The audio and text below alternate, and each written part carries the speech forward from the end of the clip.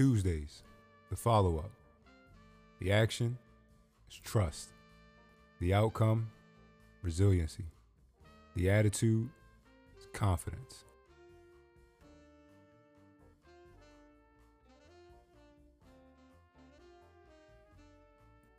You only get one first impression, but the most important meeting is the second. We all like music. I don't mean any specific genre or artist, but rather the methodical nature of music, which has been present in every step of our evolution for a reason. In medieval days, a combination of horns and drums let everyone in the kingdom know that royalty was near. During the industrialization period, jazz laid the cool soundtrack for a time filled with highs and lows and reigned supreme from New York to Paris. Nowadays, if you open your music streaming app, an algorithm curates a playlist of artists you like based on your listening history. Like fashion, music documents an era, but what cannot be overlooked is the inevitable one-hit wonder.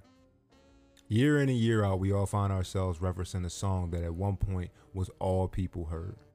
We turn on the radio, go to a party, see a movie trailer, and boom, there it is again. The song dominates the airwaves for weeks or months at a time and then vanishes, never to be heard from again. But oddly enough, if we think about the music that withstands the test of time, we feel the same way about it now as we did the first time we heard it, right? The truth is, the only thing that separates the one-hit wonder from a Beyonce or a Drake is the follow-up. That second time we hear an artist is what truly makes them stick. In today's world, everywhere you look, there's a new piece of content coming out. Especially now, that follow-up is the true difference between the ones that make it and the ones that don't. Think about everything you've done once and chalked up to beginner's luck. Then think of something you've become skilled in because you stuck with it. Paulo Coelho highlighted this idea in his world-renowned book, The Alchemist, by saying, "Everything that happens once can't never happen again, but everything that happens twice will surely happen a third time." Adopting this mindset builds one's resolve or the ability to be resilient in spite of failure. Most people see failure as the enemy of success. In reality, failure is a key component of success because the only way to truly succeed is to overcome failure. Our journeys and our passions, our jobs, and our lives don't necessarily get easier with time. The reality is we've grown sharper and stronger than our previous selves. Confidence isn't something that's bestowed upon a few special people in this life.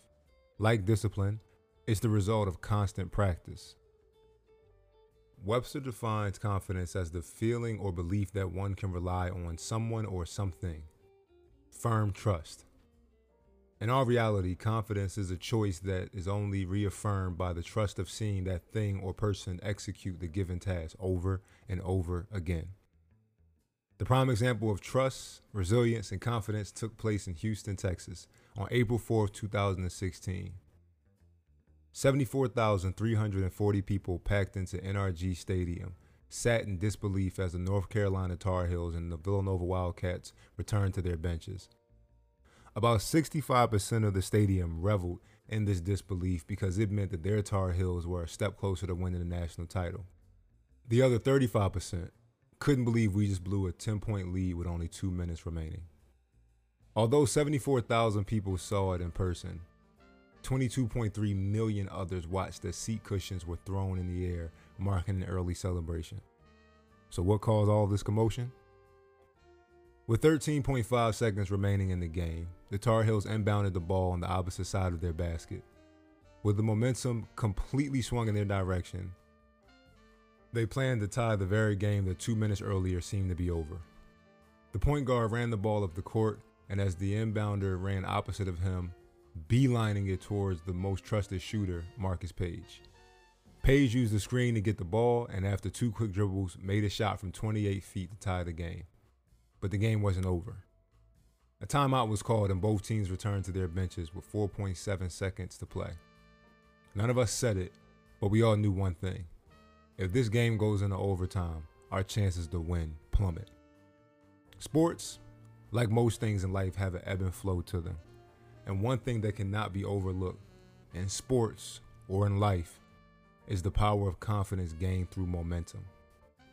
After several brilliant defensive sequences and a shot that 99.100 times would have missed, the Tar Heels had all of the momentum. We were left with an optimistic attitude, a practice play, and one chance to end the game. About a minute later, Daniel, Josh, Chris, Phil, and Ryan returned to the floor. The play was simple. Chris would inbound the ball to Ryan, Daniel would screen Ryan's man as he ran down the floor and passed to Josh or Phil for the final shot. As the huddle broke, Chris told Ryan that he'd be open and would have a clear look at the last shot. Moments later, Ryan raced up the left side of the floor after using Daniel's screen, crossed over a few feet past half court, and pitched the ball back to Chris. He stepped into that shot the way he had thousands of times before and shot it the exact same way too. Jenkins gives it to Jenkins for the championship.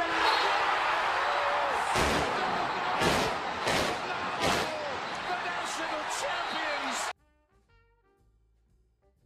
Although that shot solidified Chris in sports folklore, won Villanova's first championship in 31 years, and changed all of our lives, I couldn't help but think about the irony of it all.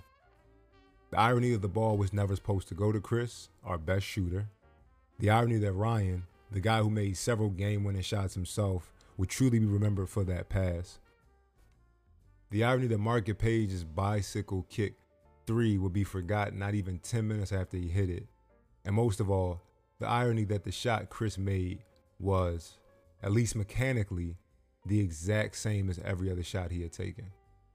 But how many shots did Chris take from that range before?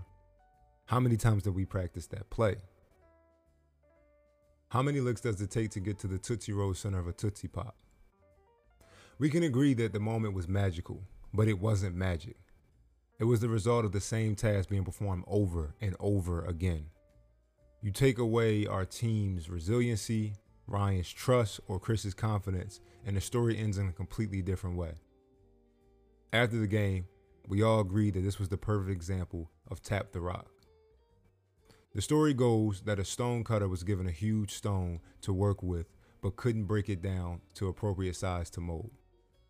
Each day he hit the rock with a hammer in the exact same spot, hoping it would crack in half. 1,000 taps later, the rock still remained intact.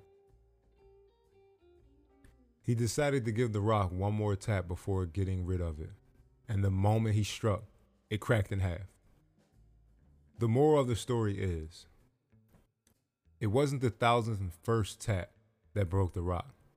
It was the 1,000 taps before it. So you want to achieve something great, you have to adapt the stone cutter's mentality to your own life. This idea is what separates the greats from the one-hit wonders. But it is impossible to do this without mastering a form of inner discipline. The part of the stone cutter story that often is missed is how he hit the rock. He didn't hit the rock with different tools or from different angles. He hit the rock in the same spot over and over again. If you had to go somewhere on foot, you wouldn't take 2 steps going north, then 2 steps going south. You would walk in one singular direction until you absolutely had to change directions. If this is true of traveling, why would it be any different in our other endeavors? Most of us get in our own way because we haven't yet figured out how we work best. It's easy to get sidetracked because, metaphorically speaking, we spend our time walking in several different directions, or we hammer away at different spots on the same rock. There are 2 ways to solve this issue. Number 1, live off the land. As much as we complain about social media as a society, it's a pretty indifferent system. Algorithms undeniably affect the way the information is relayed, but when we really think about it, what's the difference between a social media feed and a library? What's shown first is based on a system. The covers all look different and the information is seemingly unlimited. Just like the library, you don't necessarily have to stay on social media. You do have a choice. Social media is what you make it. I choose to use social media as a motivational gold mine. On Instagram, I save videos that inspire me to a folder and watch them whenever I'm feeling down or distracted. I open the folder and immediately hear a quick bite-sized inspirational clip from someone or something I idolize. One day, I found a one-sheeter of Nike's original rules for the company. This didn't come from the Nike we know today. This was made from the Nike that focused solely on making running shoes and being the rebels. Even the iconic swoosh looked different back then. The sixth rule for Nike was live off the land, meaning use your immediate resources. Think of it like this. You live in a small village where there's one tree that grows sensational peaches. The issue is that for some reason, the tree doesn't release the peaches until they are rotten, and no one is tall enough to grab them when they're fresh and ripe.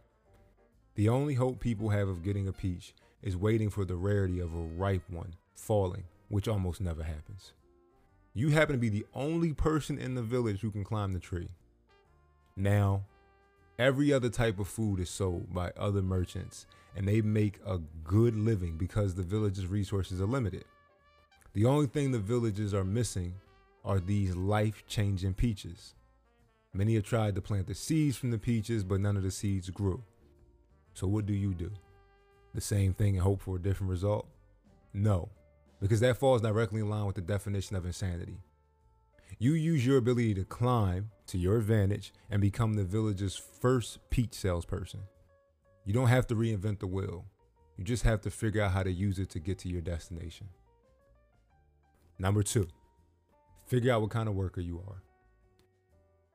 Like the 4 elements mentioned in the Caterpillar story, there are truly 4 different types of workers: innovators, initiators, occupiers, and destroyers. Let's say you're looking at an empty plot of land with one person from each category. Everyone has an opinion on what should be done, and nothing gets accomplished. Finally, you step in and tell the group that each person will take on a different task, and together you all must build something you can live in. The innovator will lay out the vision for a beautiful house and persuade everyone that is the best use of the space. The initiator will begin to figure out how to build it and figure out the necessary resources. The occupier will figure out how much space will be delegated to each person and how the house will be cared for. The destroyer will Google, is buying termites legal in this country, as soon as they get a signal. The trick to working diligently is figuring out which worker you are before the work starts. Here's the thing. If you're lucky, at some point you'll get to play each role. Most fulfilling jobs require you to play more than one role and sometimes call for you to play all 4. The sooner you figure out which type of worker you are, the sooner you can figure out what type of workers you need around you to complete the task at hand. An innovator wouldn't call 3 other innovators because everyone would just dream the day away. Nothing great is done alone, but part of being self-sufficient is knowing where you're personally most sufficient and maximizing your own potential in that space. There's nothing wrong with beginner's luck, but at some point it does run out. A strong follow-up gives the confidence to resiliently build a better and brighter future. Crucially, it makes you trust the most important builder of them all, you. Remember, you only get one first impression, but the most important meeting is the second.